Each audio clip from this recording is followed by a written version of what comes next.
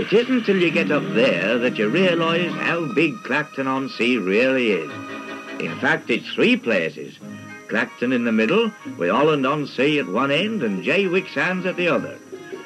Hello, my name's Carl, and thank you for taking the time to find and listen to this episode of Sunspot Stories. The Sunspot was an amusement arcade and local landmark in the seaside resort of Jaywick in Essex, where I grew up. The Sunspot has been a litmus to the area that it was built in. In the early years it was an arcade and bingo hall with a cafe and gift shop that served many thousands of holiday makers that visit the area from London and the south east.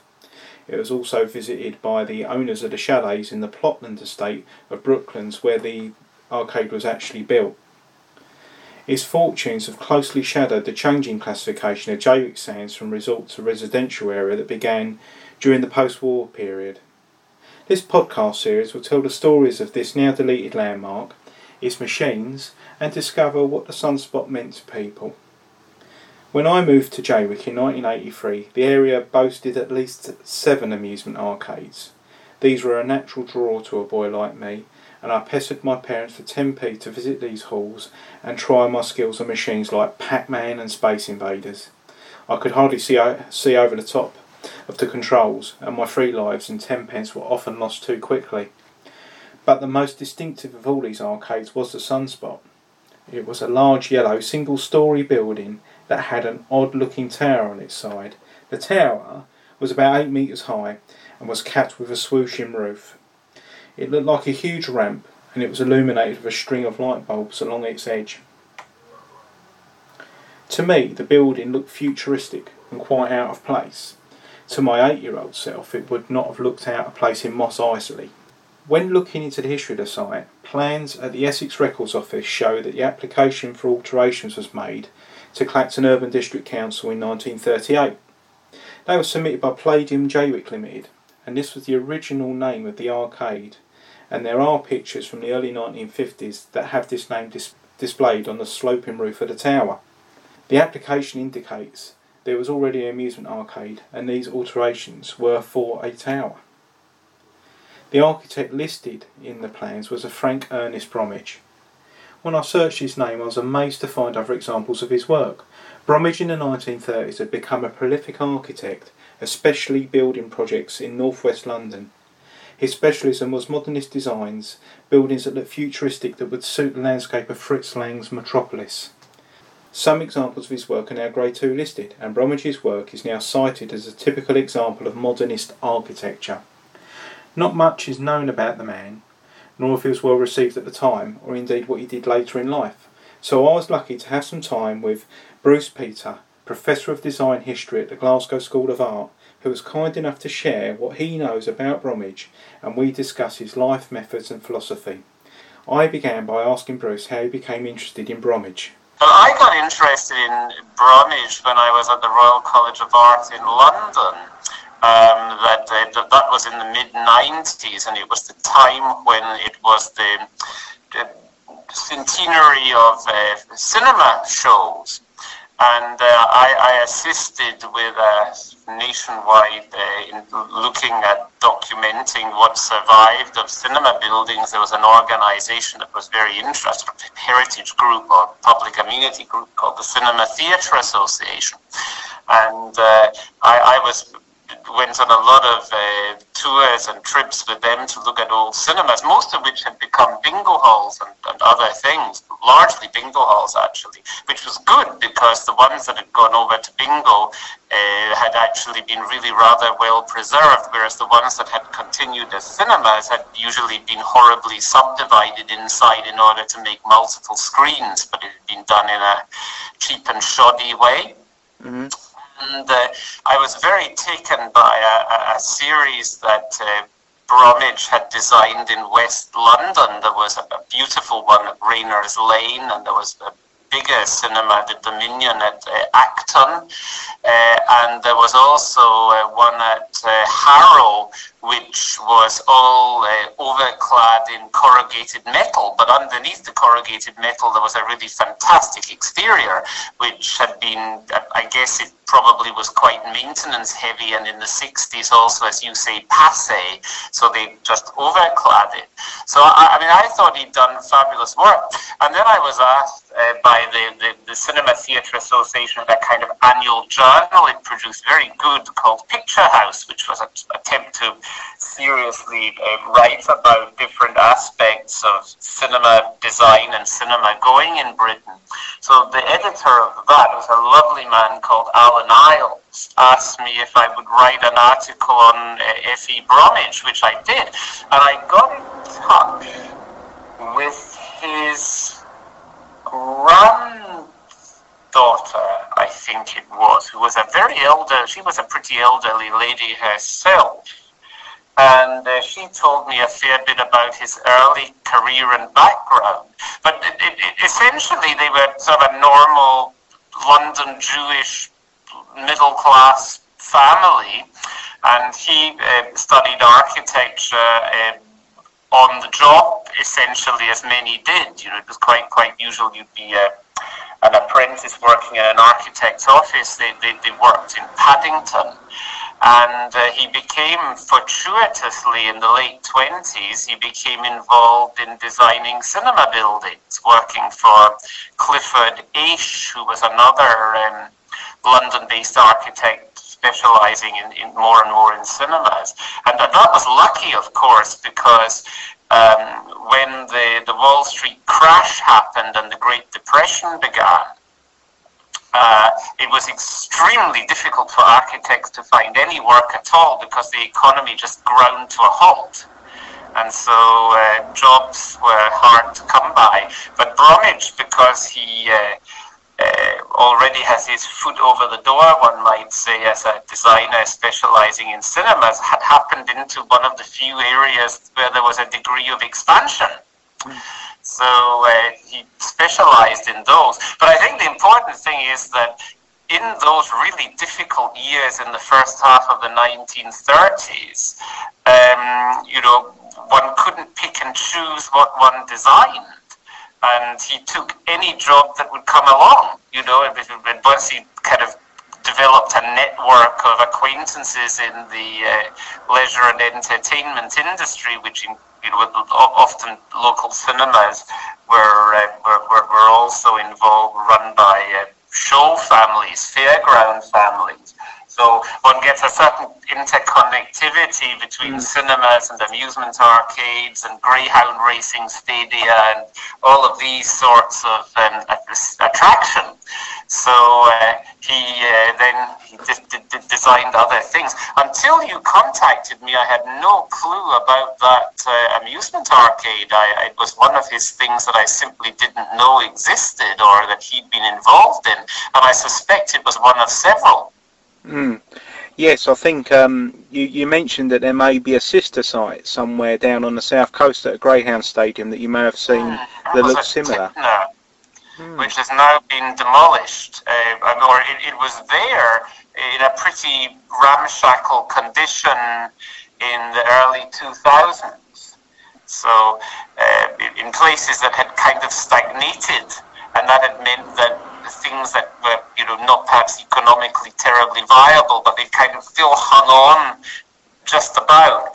That then when that huge economic boom happened in the late 90s and early 2000s, suddenly one had house builders and, you know, other entrepreneurs who saw things like Greyhound Stadia and saw them as right for making something more lucrative. PFI, so, I would imagine. Yeah, absolutely. That's it. Yeah. So I don't know when it disappeared, but I more recent time when I was in Portsmouth, I happened to be driven past it, I think, in a taxi bound for a ferry, and saw that it had gone.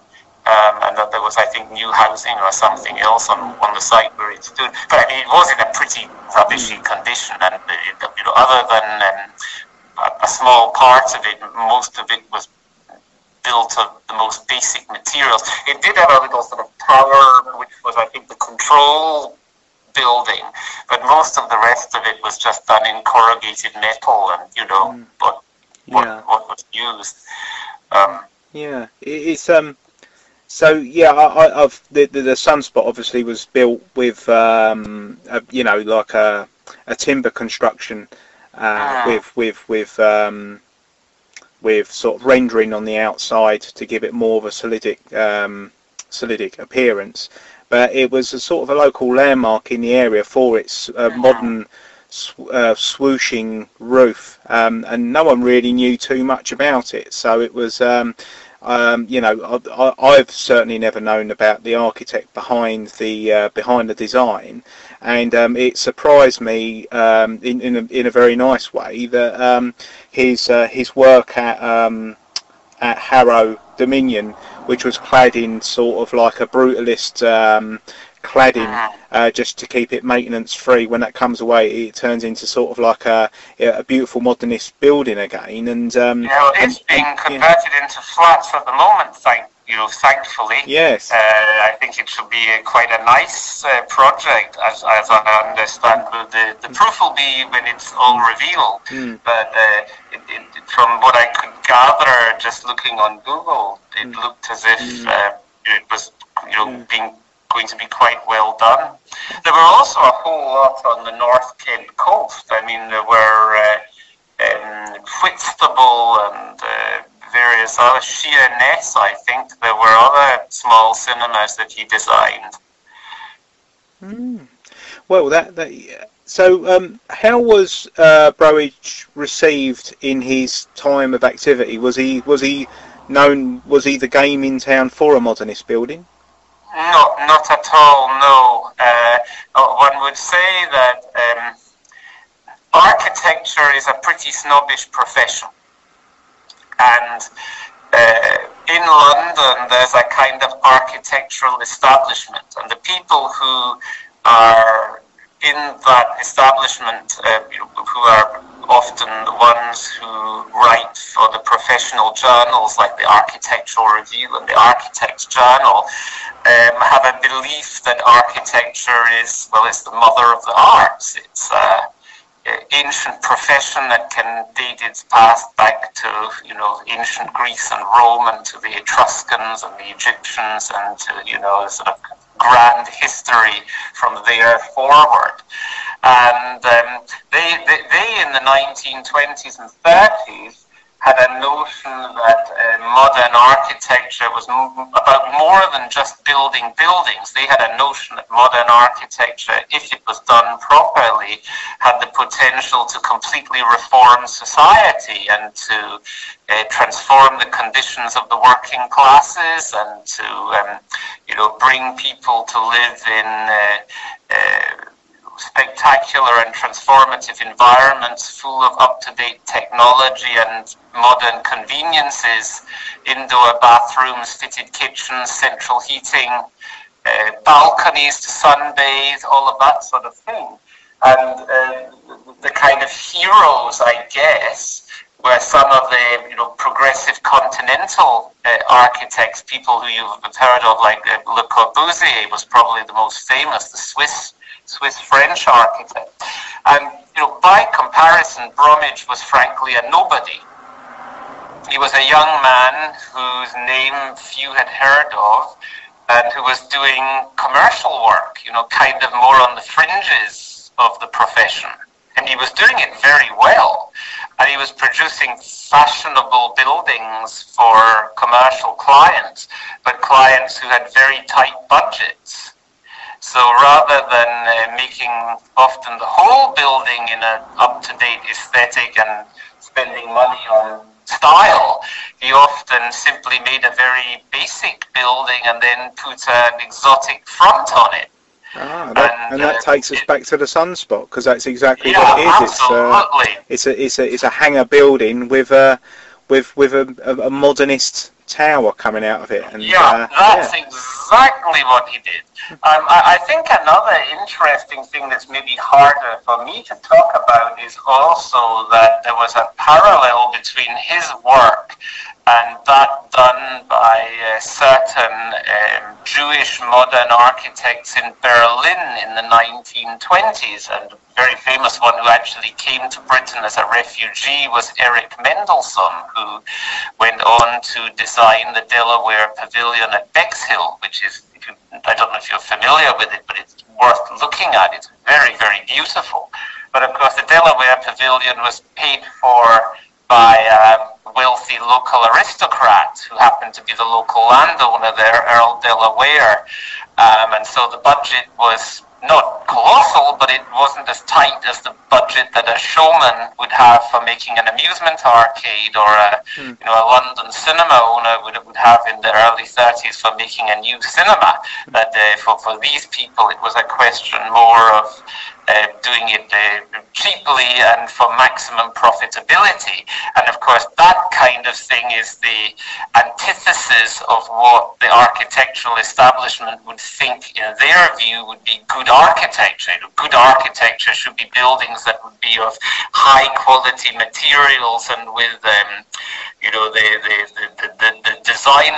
There would be no particular facade. They would look good from whichever angle you looked at them. Whereas Bromwich, it was a question of spend the money where most people would see it and where it would have the biggest effect on profitability, which was usually over the entrance door.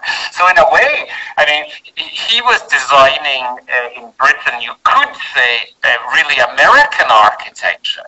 If you think about the American commercial strip, if you think about most American downtown commercial districts, and already in the 1930s, there a large number of people were car owners, so commercial buildings were designed to attract attention from passing cars, so they typically had pile-on name signs, like drive-throughs and things like that. Drive-throughs and diners, and even banks and electricity showrooms and quite mundane buildings. We tend to think of this being an aesthetic that was applied to cinemas in Britain, which it absolutely was.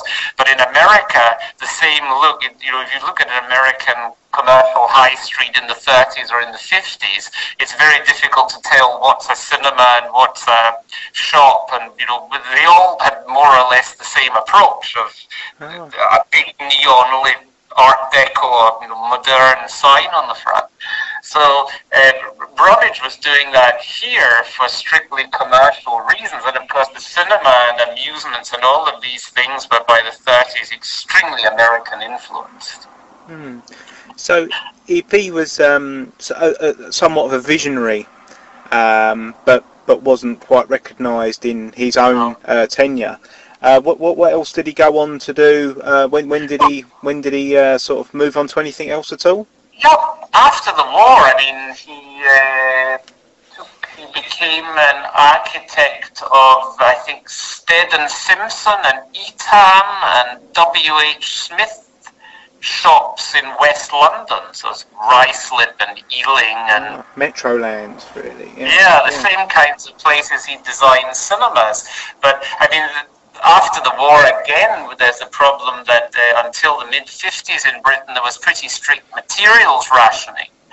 And so that meant that these also had to be pretty minimal buildings, that they usually were less exciting than the 1930s ones. They didn't have particularly, demonstrative frontages. They were usually just sort of brick with some windows and utilitarian sort of thing. Just needs to go up quickly and serve the function, I guess. Yeah. And of course, there was in West London, I mean, nowhere near as bad as in the east and near the docks and so on. But in West London, there were still some gap sites occasionally caused by random bombs being offloaded. And so one had a little bit of work doing infill projects to build new shop units or whatever, where that was the case. And then I guess he retired, and he seemed to die, I think, in the late 70s, but retired in the 50s, and lived until into the 1970s. So, I mean, I think one could say that he was somebody who, like many of his generation, was very aspiring. He was somebody from a relatively modest background who worked incredibly hard and was a very good designer. I mean, he was, it takes real skill to have a strict budget and to actually get maximum effect out of it. And he produced, if there was a little bit of leeway, he produced some quite spectacular results. But he was extremely unlucky for the bulk of his professional career to be, first of all, through the Depression, then through the Second World War, and then through post-war rationing. So he never actually had much of an opportunity to design in a time of real prosperity. And that's quite an interesting parallel with the Brooklands estate that it's cited on, and the Second World War, because after the Second World War, the plot lands where aspiring people would buy a plot, build their house and live by the sea for a holiday, these dwellings turned into permanent fixtures because people came from the East End and stayed there and never returned back to the East End, and that's when really the resort turned into a de facto residential area, and that's where the deprivation came in. So it is strange that the war did for Bromwich as what it did for the Brooklands estate and the social area in general, you could say. But I mean, I guess conditions in Essex were a heck of a lot better than in places like Deptford and some of the exactly. There was Bethnal Green, and that's where a lot of the people do hail from. And but no, thank you very much. And if you ever want any more, any more thoughts about the Sunspot, hopefully I'll be able to help in the future. Or that's fantastic. And just keep your ear to the ground, and if you come across anything more, it would actually be fascinating to know how much he designed, because and I mean an intriguing thing is how projects were got.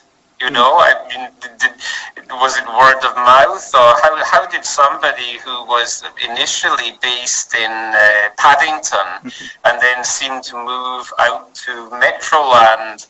I don't know exactly when, but somebody who was basically a West London person ended up working in Essex and North Kent to such a degree. Thank you very much. Excellent. Take care of yourself. Yes. Have a bye-bye. Bye-bye. Bye-bye. Bye.